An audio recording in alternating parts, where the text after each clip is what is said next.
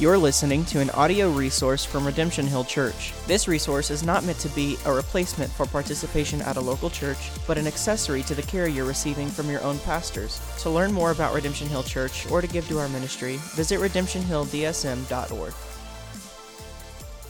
This is a familiar chapter for many of you. This morning we are dipping into a book of the Bible where several genres merge. If you know anything about the book of Daniel, obviously we have some narrative, as the sharing of history.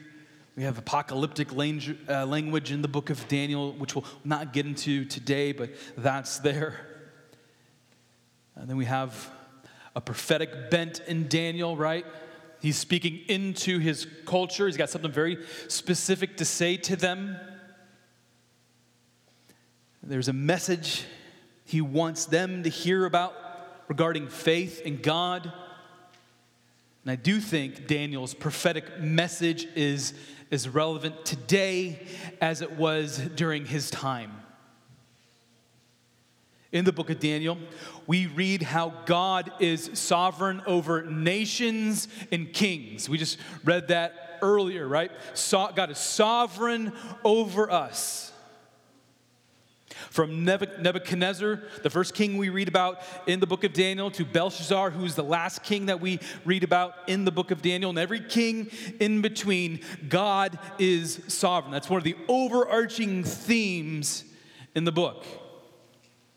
The sovereign God of the universe wants his rulers and kings to be about righteousness and mercy.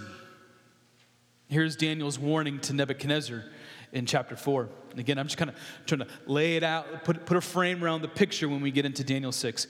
Here's what he says: "Therefore, O king, let my counsel be acceptable to you. Break off your sins by practicing righteousness, and your iniquities by showing mercy to the oppressed, that there may perhaps be a lengthening of your prosperity." Quite the message for Daniel, a Jew, to share with the most powerful ruler in the earth at that time. And this is very applicable to us. Democrat, Republican, it does not matter. Every ruler and politician must heed the prophetic and ever relevant warning from Daniel. So this is the context of what I am calling Christian dissent. Christian dissent being the moments and times when a follower of the living God does not obey the government or perhaps your boss at work. Admittedly, the line between submitting and dissent, submitting to your governing authorities and dissent, is not always apparent, which is why we need God's word, we need help from the Holy Spirit, and we need to pray. So I'm going to briefly pause, pray one more time, and get into a topic that I think, if I'm being honest, it's pressing on a lot of my own buttons. I know it's going to press some of yours, but I think it's absolutely relevant for us today. Let's pray. Heavenly Father, admittedly, I need your help. By the power of your Spirit, come, illuminate the word to our hearts. Help us to make it relevant to our own lives. May you, oh God, be glorified as we live and strive to walk in a manner worthy of our Lord Jesus Christ. Pray this in Christ's name. Amen. In his book, Live Not by Lies, Rob Dreher recounts a story, one story after story, about Christians who dissented against Soviet communism.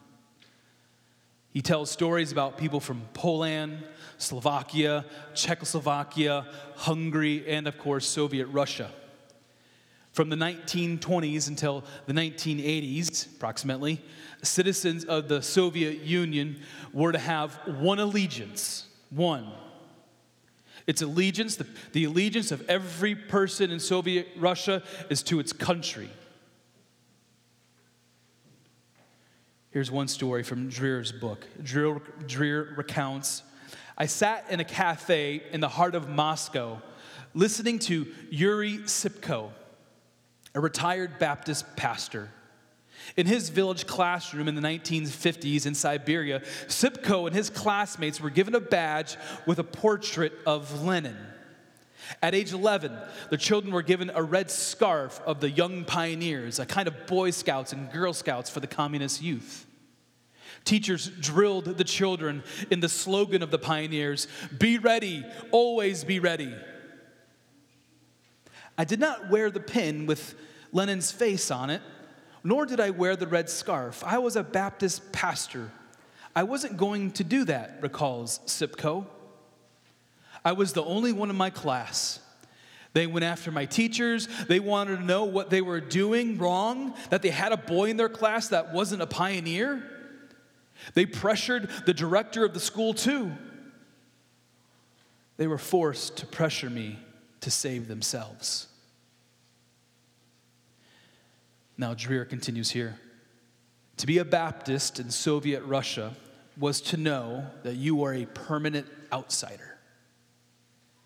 They endured it because they knew that truth was embodied in Jesus Christ, and that to live apart from this world means living a lie. For the Baptists, to compromise with lies for the sake of a peaceful life is to bend the knee to death. What do we do with Pastor Sipko when we read Romans 13? Remember last week? What do we do with Pastor Sipko when we get to passages like 1 Peter 2? Here it is. Be subject for the Lord's sake to every human institution, whether it be the emperor as supreme or to the governors as sent by him to punish those who do evil and to praise those who do good. We will look at 1 Peter next week leading up to the general election. But can you envision a situation when the church should not obey the governing authorities? Do you think Pastor Sipko was justified to not bend the knee to Soviet Russia and to not wear the badge with Lenin on it and the scarf that represented the Soviet Union? Do you think he was justified? Can you imagine a situation where not the government, but your company tells you to do something uncomfortable, like sign a statement, wear the pin, support a position that is obviously and blatantly against your biblical convictions?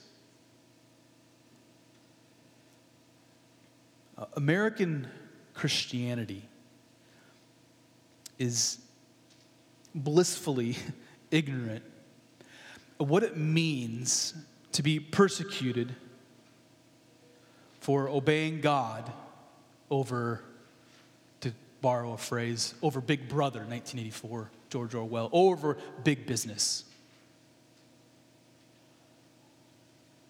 American Christians, generally speaking, do not have a category of being ready to give up everything, including a job, to follow Christ.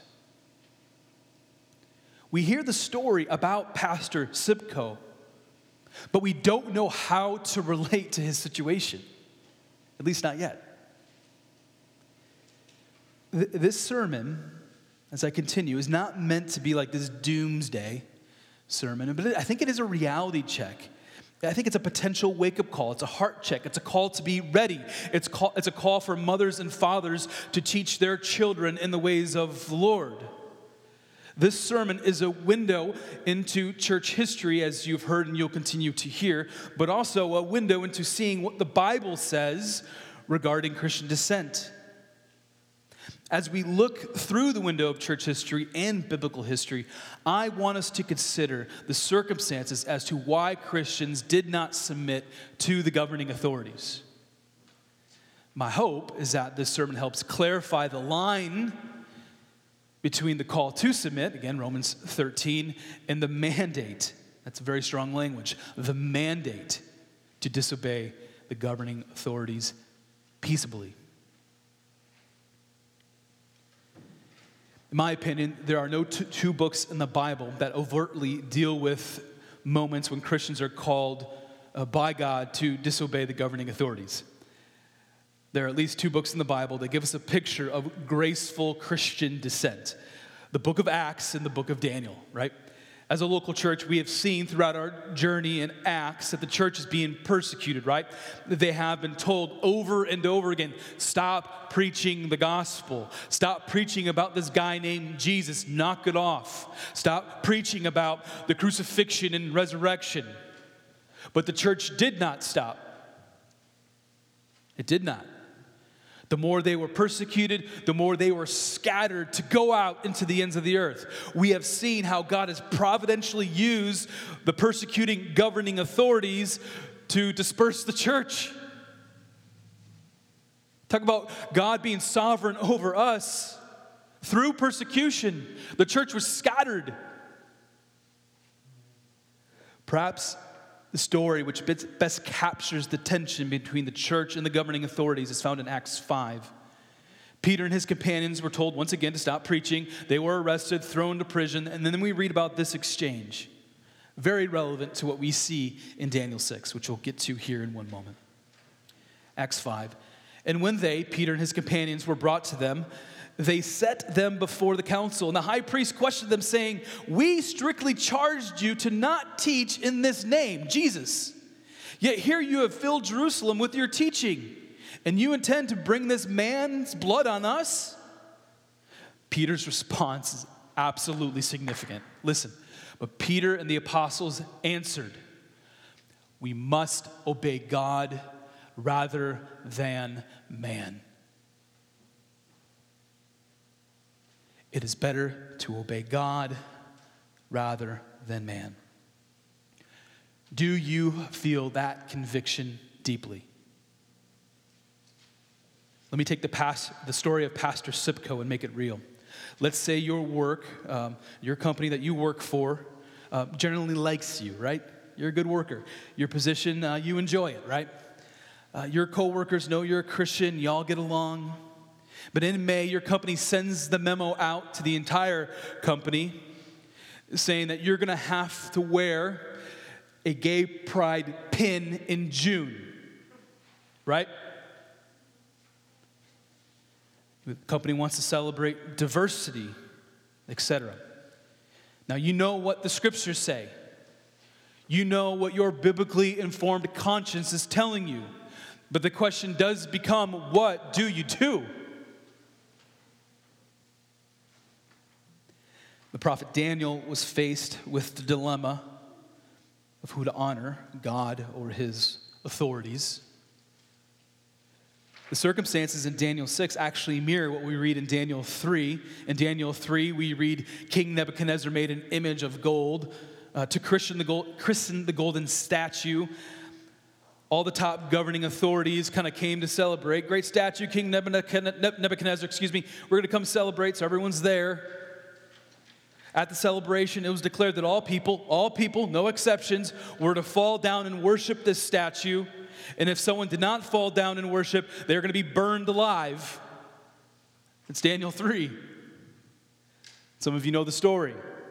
The Jews, Shadrach, Meshach, and Abednego, would not fall down.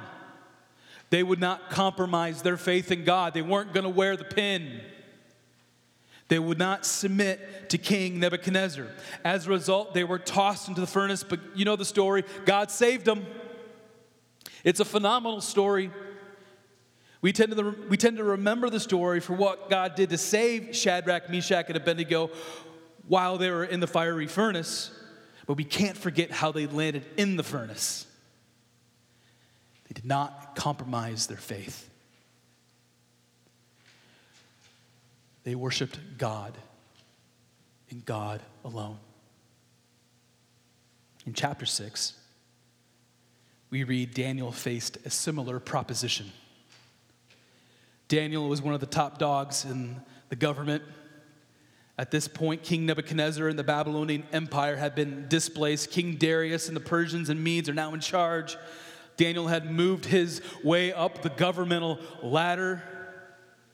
It's clear from this passage, King Darius appreciated Daniel, but not everyone had the same sentiment toward Daniel. The king liked him, but not everyone.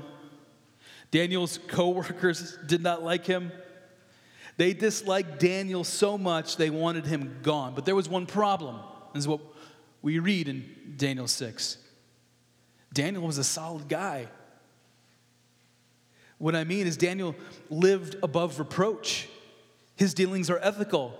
He doesn't abuse his power for personal gain. He wasn't receiving kickbacks from special interest lobbying groups, right? So how were Daniel's adversaries going to get him? We read of their strategy in verse 5 of Daniel 6. It says this, "We shall not find any ground for complaint against this Daniel unless, here's one way, unless we find it in connection with the law of God." So there is a way to get him, and they want to expose that way. These professional politicians are going to go after Daniel's faith. Before moving forward, here's a question I want to propose in light of what we see, Daniel's character, right? Daniel's character on display. If your coworkers, neighbors, people you interact with, daily, right, were polled, right, what would they say about your integrity? What would they say about your faith? Do they see your devotion to God? Is your faith hidden in a basket, what we read about in the Gospels? Or do you lift up the basket so others can see the light that is within you, the gospel coming out, pouring forth?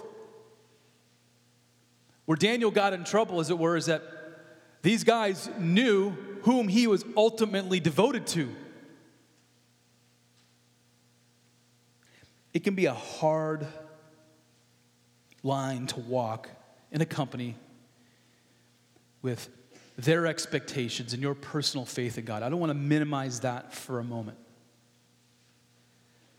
Christian public school teachers are put into compromising situations where they're required to teach something against their Christian convictions. Doctors and nurses can be placed in situations where worldly ethics run counter to Christian ethics.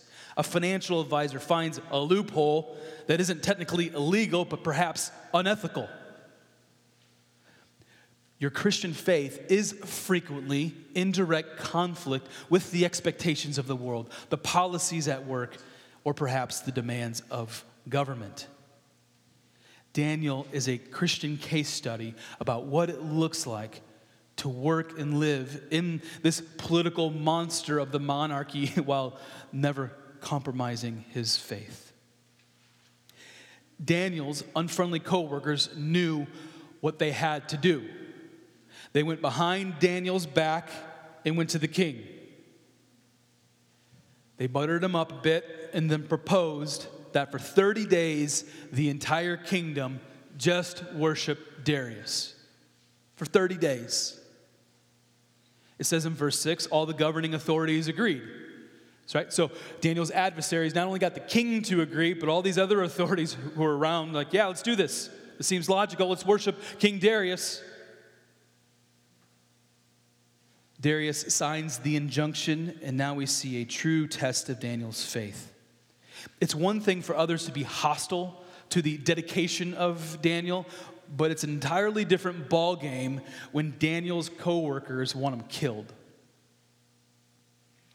Notice how they boxed Daniel in. They pitted the law of God against the law of the Medes and Persians.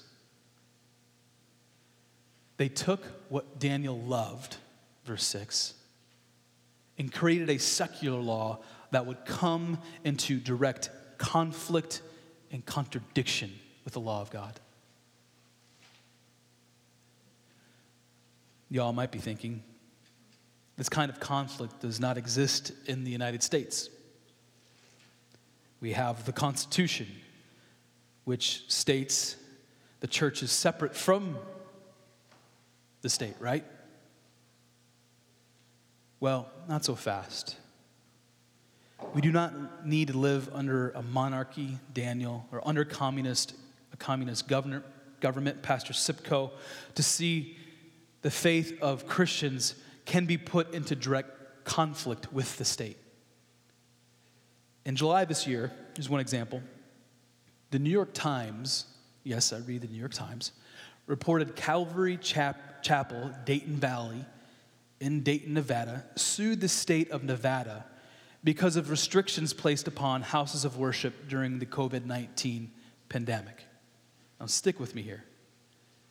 Calvary Chapel was not arguing, they were not arguing that the state should not implement restrictions. That wasn't their point.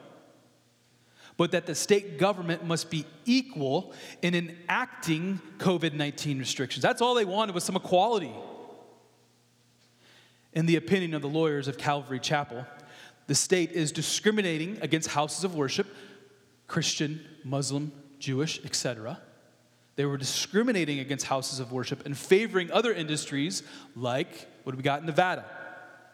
Casinos. What do casinos do? Make money. The case technically made it to the Supreme Court in short order, but the Supreme Court of the United States refused to hear the case on a 5-4 vote. Listen, I am not trying to make a political statement.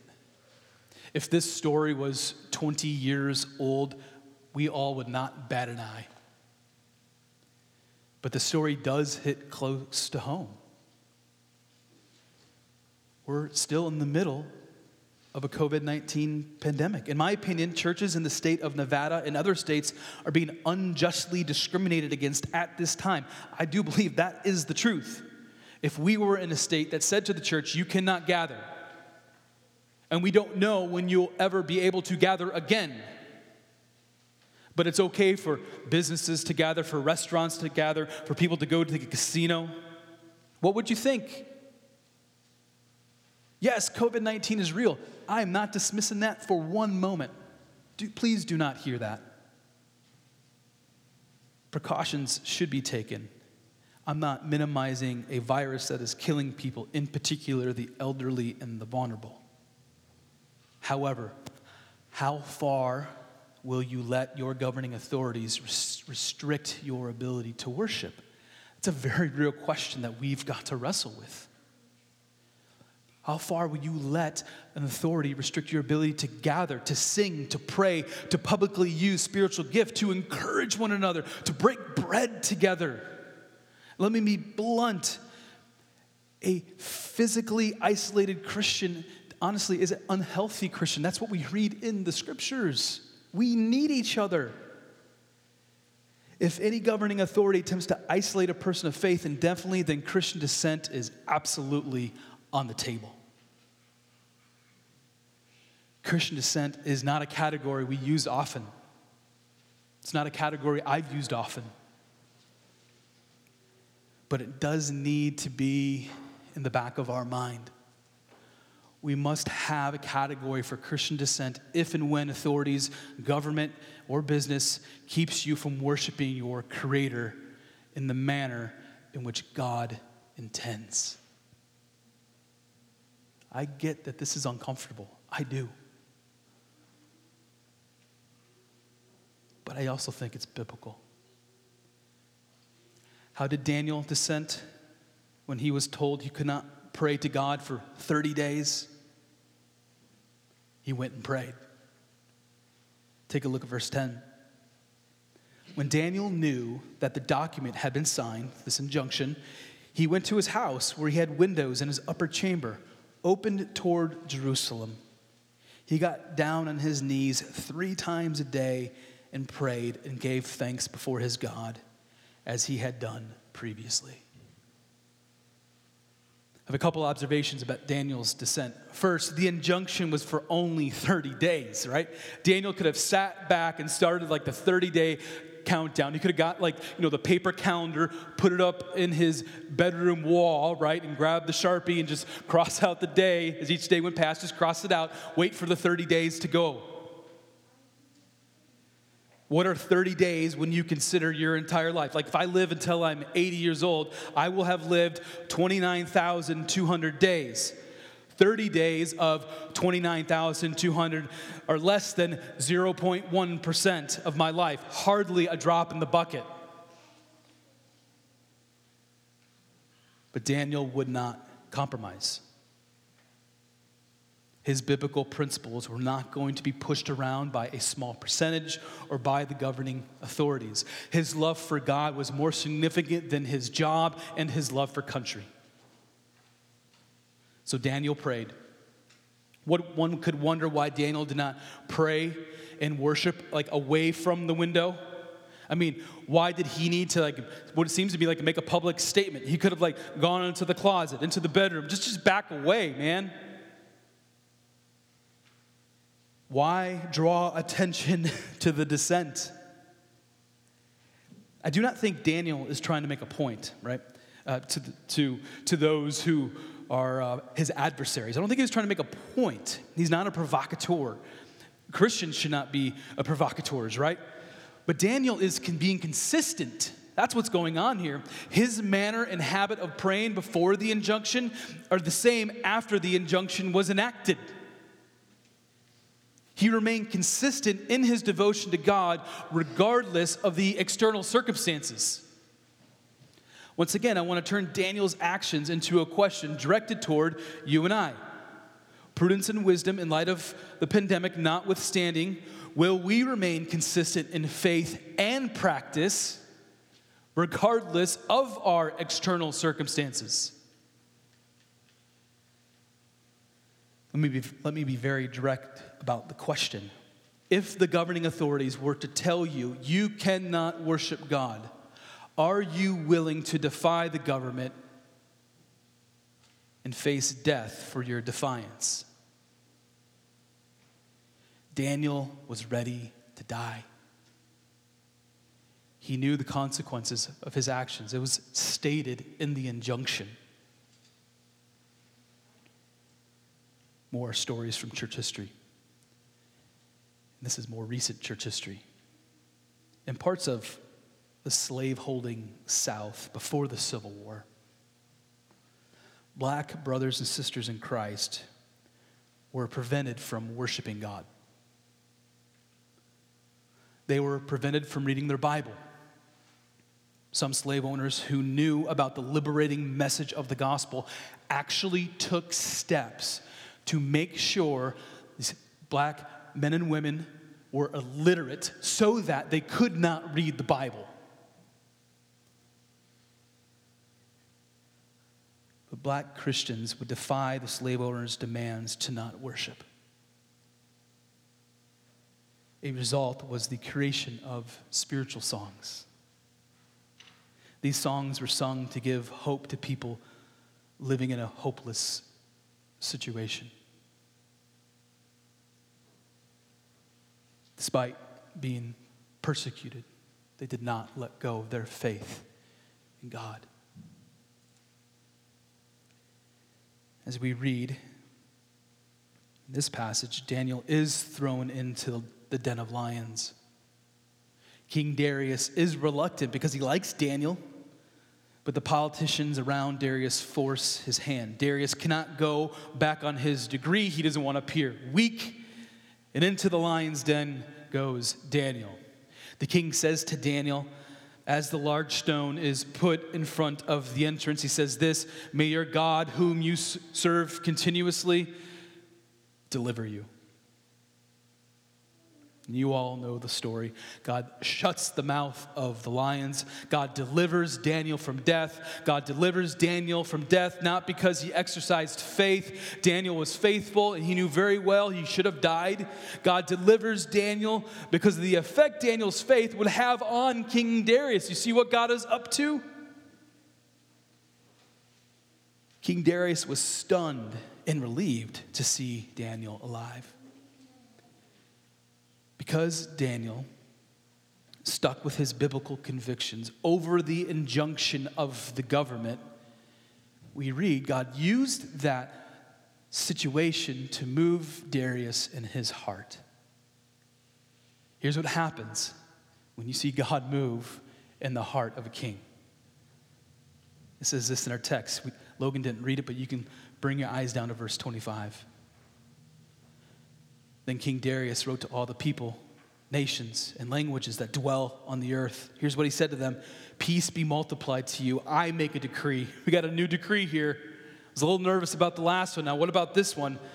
He said that in all my royal dominion, people are to tremble in fear before the God of Daniel.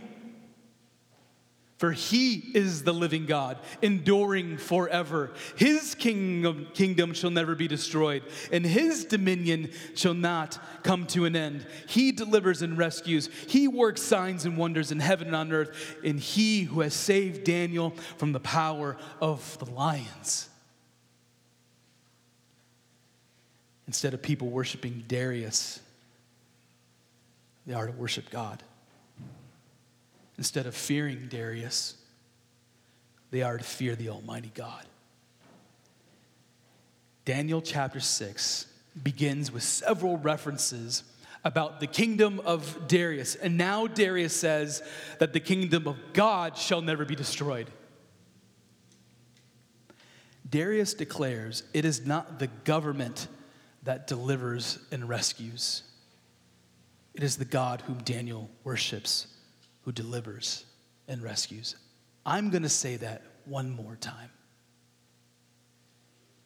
Darius declares it is not the government that delivers and rescues. It is the God whom Daniel worships whom delivers and rescues.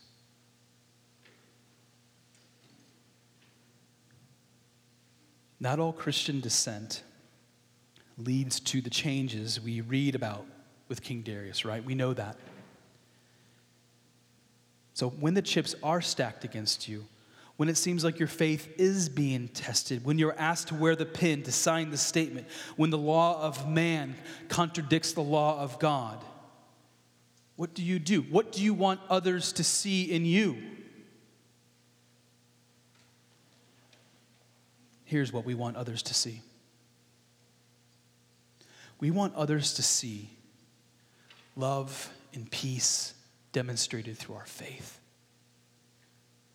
The love and peace of Christ shown through faith can impact your spouse, your children, your neighbors, your coworkers in ways you do not see, or perhaps you will never know. When biblical actions match your biblical principles, a world can look on and wonder. People around you may look on and wonder, wow, that person's faith runs deep. And in a world where everything is so shallow, we want our faith to run deep. We want people to see we worship God and God alone. When everyone is willing to be pragmatic and compromise, we stand, we sit, and we kneel for God and God alone. Again, some American Christians, I would imagine, will find this message difficult. I find it difficult. At specific points, we have not needed to dissent. For hundreds of years, Christians have been able to worship freely in America. I think that's a true statement, generally speaking. But church history and the Bible show us a valuable pattern. Throughout church history, there have been moments when it has been appropriate to disobey the governing authorities peaceably. Throughout the world, there continues to be Christians who are peaceably disobeying the government instead of disobeying God. Sometimes the line between submitting and dissenting is challenging to see. I grant that. So we need wisdom from God to discern well. We need God's grace and help to make wise decisions.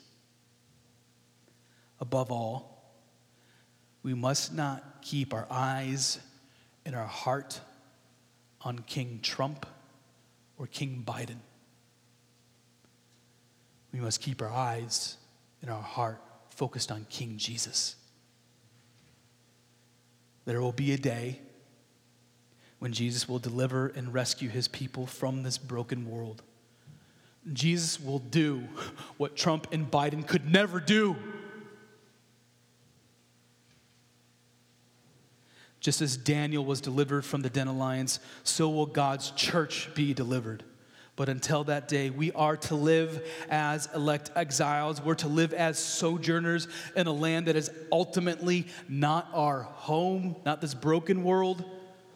We are resident aliens longing for Jesus to return. Until the day Jesus returns, we live with an uncompromising faith in service to the one true King. I'm going to end telling two stories. This one is about a person who has inspired me more than others during the years. Many of you may know I'm an admirer of a man named Dietrich Bonhoeffer. You may have heard the name. Bonhoeffer was a Christian who lived during the Nazi regime. Unlike many religious leaders, Bonhoeffer did not compromise with the unethical demands of the Nazi government. Many church leaders were like, yeah, okay, we're good. Hitler, we're good. Not Bonhoeffer, not his friends. They were not good. They would not submit to what had become a state-run church. Bonhoeffer and other faithful Christians were a part of what is called the Confessing Church. Bonhoeffer is well known for his book called The Cost of Discipleship, which had a massive impact on my life. He's also known for the kindness and love he demonstrated to others while he was in several concentration camps where he would eventually die. Before being captured and put into a concentration camp, Bonhoeffer defied the Nazi government by creating an underground seminary. It's one of my favorite stories of all the stories about Dietrich Bonhoeffer. Bonhoeffer, along with several other men, would continuously move the location of the seminary, attempting to stay out of the reach of the Gestapo. From this seminary, men would emerge and then go out into Germany to try and strengthen Christians who were in fear of the Nazi government. Here's the deal with Bonhoeffer's life that I find amazing. At several points throughout his life, he could have left. He could have got a job at Union Theological Seminary in New York. He could have got that job. At one point, he was in London pastoring immigrants, German immigrants who've moved to London. He could have stayed there. He got one of his mentors said, hey, come to neutral Switzerland, and you'll be safe here. You're too young to die. You're brilliant. You have a lot to offer. But Bonhoeffer was always drawn back to Germany. He went back because he knew good must overcome evil. He knew the hope of Germany lies not in the government, but the gospel. He knew that obeying God was vastly more important than obeying man. One more story, and then I'll be done. One final story of a man who dissented from his governing authorities. Our Lord Jesus refused to compromise in the face of false accusations. Our Lord Jesus refused to compromise even though death was knocking at the door. Our Lord Jesus refused to tell lies. Instead, he only spoke the truth. Our Lord Jesus ultimately died at the hands of the authorities so that you and I, Christian, can experience true freedom. We have a freedom that no government can offer. The man who said, pay your taxes, also dissented out of sacrifice and love. So yes, obey your governing authorities. Pay your taxes, provided that your relationship with God and your conscience are not violated. Let's pray. You're listening to an audio resource from Redemption Hill Church. This resource is not meant to be a replacement for participation at a local church, but an accessory to the care you're receiving from your own pastors. To learn more about Redemption Hill Church or to give to our ministry, visit redemptionhilldsm.org.